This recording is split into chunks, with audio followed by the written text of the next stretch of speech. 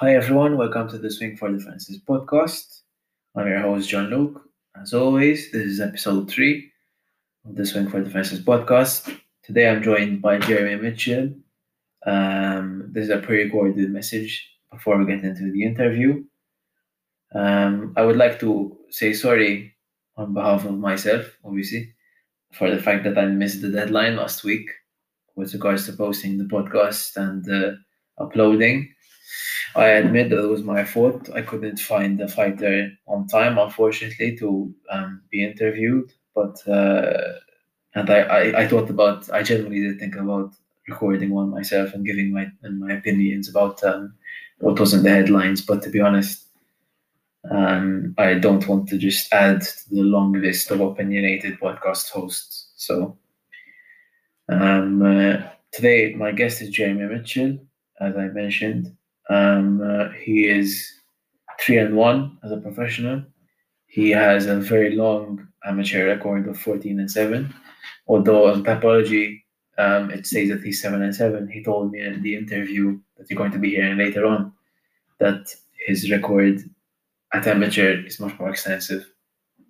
A bit of what's been going on, I would like to say, obviously, well, not obviously, but at the moment, it doesn't seem like I could upload good quality videos as with regards to the interview.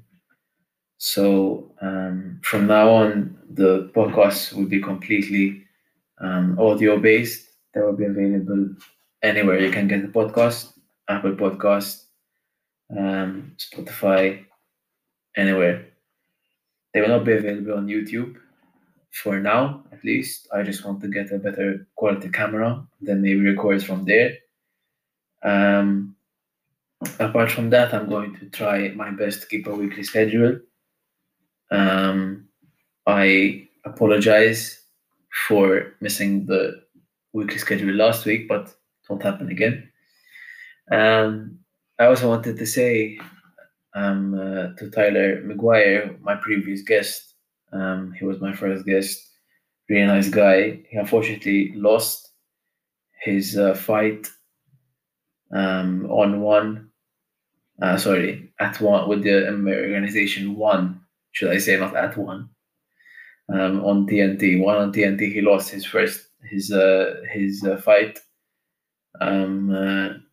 was a big fight for him. I'm sure he's devastated. I spoke to him briefly on Instagram, and I hope that he's okay and recovered well. So that's that. And hope you guys enjoyed the interview. And I'll speak to you next week. Enjoy. So, hello everyone. Welcome to the Swing for the Fences podcast. I'm with Jeromy Mitchell today. He is a professional MMA fighter, of course. He has a professional record of 3-1. He has a fight May 22nd. Am I right, Jeromy? Yes, sir. May 22nd, Kingsport, Tennessee. And he's coming off a fight quite recently as well. He's going to go into another fight not too far away. So, Jeromy, first of all, I mean, it takes quite a lot of guts and courage to go from losing your first fight to just jumping into the next one. What's the thought process behind that? For me, it's like you can't. I'd heard someone say this before, and it was you can't attach your ego to the outcome. And so, you control a lot of things. For me, I try to control everything in my preparation. That's where I truly obsess over it. I almost forget about the event up until the day of the event. Or fight week when it becomes obvious. Most of the time my head is stuck in just the preparation of what I could do day in and day out. So for me, it's almost just like coming off of a win, almost feels the same. Taking my first loss was the most bitter thing that I had to deal with. So I'm kind of really just excited to get back in there and, show that it was a fluke and that, I can improve, cover those mistakes, and they won't happen again. And I feel like there's no better way to show that than to take the course of action immediately before, before I would forget about it, essentially. I guess what I mean by that is before the taste of defeat leaves my mouth. There's no better teacher than defeat, and I don't want to miss my lesson. I feel like the best way to put it into practice to learn the lessons that I learned through that fight is to practice them and then have to execute them very quickly after. So for me, the quick turnaround is more of just to show people that, I think it was a mistake and I would like to hurry up and get back in there, get this win, and then hopefully get back in the title shot picture and get my rematch for the belt again. Yeah. So. And I like your mentality. It's very like Donald Cerrone. He has that similar mentality of I get the loss and I move on and then I come back. But following your loss, what was your immediate thought? I'm gonna go rematch this guy immediately, or is it like a long term? Eventually, you'll fight him again. So first thought, like immediate thought was, damn. Second thought was, I was super upset, but I always keep it to myself that like, I go to the locker room, I have my little time to collect and be sad about it. But once I like walk back out the locker room, it's not up to me to get to be upset anymore. My time to control that situation is past. I've got to move forward, and I don't get to bring everybody else down with me just because I had to, feel defeat. Second thought I had was, it's one loss, no big deal. I'm still going to end up like 40-1. So it's fine. But out of those, 40 wins, I would really like to see the, his name in my win column. Just that way I have any, any losses that haven't been avenged. And it's nothing towards him. I like the guy. But, I would really like to have a chance to rewrite that. Hopefully sooner than later. But if it happens 10 fights down the road, it happens 10. If it happens 2 fights down the road, it happens 2. If it's up to me, I would get it after this upcoming fight. And I noted something interesting. Obviously, I watched the whole fight, and I really appreciated the fact that they gave you the opportunity to speak in front of a crowd with a microphone after, like, they don't usually do that. Like, UFC don't usually do that most of the time when the fighter loses. I appreciate the fact that they gave you the opportunity. Yeah. And that the production value of the event was actually really good. And everybody was super easy to work with.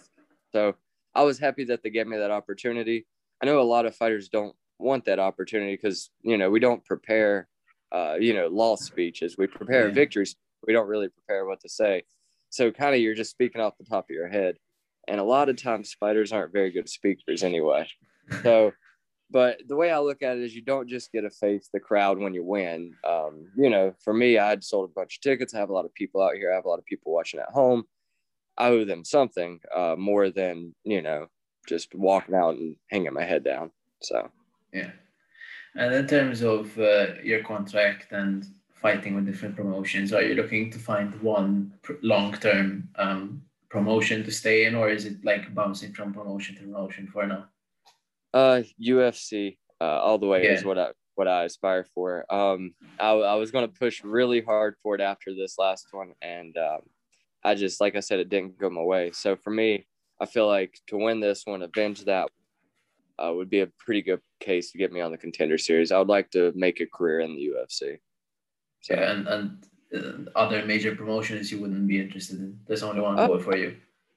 Up until the UFC is, regardless of the route that I take, it's kind of my main focus. But I also have other goals that, I would have to obviously fight outside of the UFC to reach. I just kind of assume that they would happen on the way to the UFC.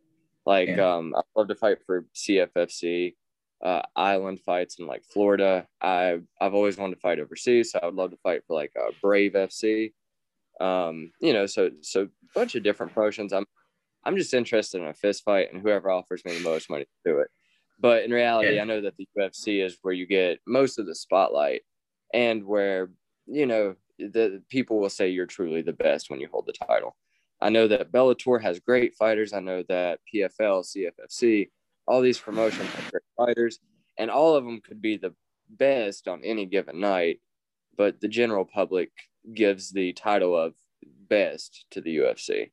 So that's my main interest, is to go there, because for me, it's a lot about money, but it's mostly about respect and just being known as a good martial artist. I assume your legacy as opposed to Mm. just money and yeah. And one thing I noticed about you is that you're quite tall for featherweight. You're 5'9". Is there ever going to be an opportunity if it comes to it? Obviously, would you go to lightweight? So it would be a hard opportunity. Like it would probably be really hard. I walk around at like 165, 166, between 65 and 68. Um, and actually, not the fight before this previous one, I had fought at bantamweight. Okay. So and that was what I had anticipated being my forever weight class, and or at least until I'd gotten in my 30s or to where it was just hard for me to make the weight. But after my first time making the weight, is just like a lot of complications. I didn't feel good. Had a lot of headaches after the fight, and I didn't even absorb any like headshots. Yeah. Uh, and then I had like a lot of back pain, and then there was just a lot of negative health effects. And because I'd had to get to such a low body fat percentage, so I'd got to like 3.3% body fat for the fight. And a lot of people say that and that's like a bodybuilder fat percentage. They say that bodybuilders, all they look their best, they feel their worst. And I Yeah. absolutely give it a pain now because like I felt good when I competed, but the whole time up to that, it was like I would have to give myself a pep talk just to walk into a building because my legs would just constantly be fatigued. And so it was kind of like a diminishing return with making bantamweight. Um, if featherweight ever became like that for me, then I would definitely move up to lightweight. But right now, I could stay at featherweight for at least 5 years. I would say. Yeah. And have you had an opportunity to maybe spar with 155ers? Maybe you feel them a bit bigger, or is it no difference to you? Actually, my main sparring partner is 155 to 170 pounder, and then my Okay. other sparring partner is a 145 to 155 type guy. So usually I'm either the shorter or the less bulky person at all times in my home gym. So it feels really good when I get in there to compete, and at least the same size as the guy. So Yeah. And finally, before I let you go, I was really sort of impressed by how you firstly handled the loss because Mhm. obviously, Well, thank you. is there something going into this fight that you know that you've improved upon already, or is it like, well, I'm just gonna go do what I do best? So always trying to improve, always trying to improve, always trying to get better at everything. But this time I would say that the change happened here. Um, I've always been good. I just didn't know it. There was a lot of areas that I could always write off as, um, had we fought four more times, what would have happened? Would I still finish the fight the same way? And so my last fight gave me enough ring time to really realize how I fight. And because, up until that point, all my fights had been a first round finish within the first 2 minutes. So getting to go into the second round and experience that for the first time as a professional taught me a lot about myself. So if I had to say anything in particular, it was that every guy that I fought before now was fighting a guy that didn't think he was good. Like Yeah. I've said, I said it, I posted, I tried all these things, but I didn't deep down believe it. It was more of me trying to convince me. And this time I finally feel like I know that I'm good. And so I guess I'm unapologetically good. I'm no longer waiting for somebody to give me permission to be like, hey, you're good. No, I'm good at this. This is what I do for my living. So it's the next, how many ever people I fight before I end up retiring one day will have to fight a me that has confidence now. So I imagine that, like GSP said, having skills without confidence is like having money in the bank with no card to access it. So Yeah. got my card now, and all these people are in danger. So And and after a loss, it's quite rare that someone gains confidence after a loss. It's yeah, quite impressive. and like it felt weird. I felt like I shouldn't have gained confidence. It felt wrong. I was like, it's not very normal. But I went out there. I put on a good show. I didn't really absorb any strikes, and it just I burned a lot of energy. I wasn't very wise with what I did in the first round when it came to that, and I think it was a lot of people think it was because of how I had finished so many people in the first round that I thought I could just go out there and do that to him. When in reality, I had a lot of respect for the guy I fought. He had fought his second pro fight, and I got to watch it live 1 year before I even made my amateur MMA debut. So for me, being in there competing with him as, an equivalent was a big deal for me mentally, because it was like, in my eyes, how am I ever going to be able to hurt or compete with the guy that I watched when I was a kid? And, I got in there and I busted him open and I saw it. And I was like, obviously I knew he was human, but in my head, I don't know. I just thought that he was like a cyborg or something. I made him out to be some monster that was unbeatable. And I'll never do that again, because I realized that I am just as good as these guys and I am where I'm supposed to be. And that's what I took from it. And, with a few little corrections and not overusing my energy, I think that I could completely change the outcome of that fight and a lot of fights moving forward. So.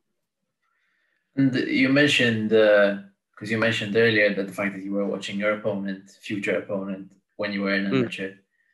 I noticed you had a very extensive MMA record, amateur record, should I say. That transition from amateur to professional, was it hard for you, considering you had such a long already career in amateur? How was that transition? So I thought it was going to be bigger than it was. But honestly, it's like when you sign the contract, it feels like any other fight. So I was relieved because I thought it would feel like a whole new pressure and everything. And my MMA, amateur MMA background goes further than like Tapology even shows. I think it has half of my wins recorded. I finished my amateur career at like 14-7, and technically started out 0-3. And then I had boxed prior to that. When I was like 12 to 16, I used to box. But when I turned pro, I thought it would be – so going from boxing to amateur MMA was more of a scary jump than amateur MMA to pro MMA. Because for my first amateur fight, there's so many variables compared to boxing to consider. So, like, the first time I fought, my hands went completely numb. I was – I thought I was going to get in there and just, like, pass out. It was scary. But my first professional MMA fight, by that time I had kind of learned to control it, and it just felt like a normal fight to me. Winning it felt surreal because I just never, put myself in the situation in my head, or I'd done it so many times in my head that I'd won my professional debut that I never really thought I would live it. It seemed like a moment that would never come. And so when I won it, it was very, very surreal. And then, same with like my first professional title or any fight, honestly. But no, the first professional fight wasn't near as bad as the first amateur fight. Yeah. So I want to say thank you, first of all. And I hopefully will speak after May 22nd, after your first fight, your next fight. Yeah.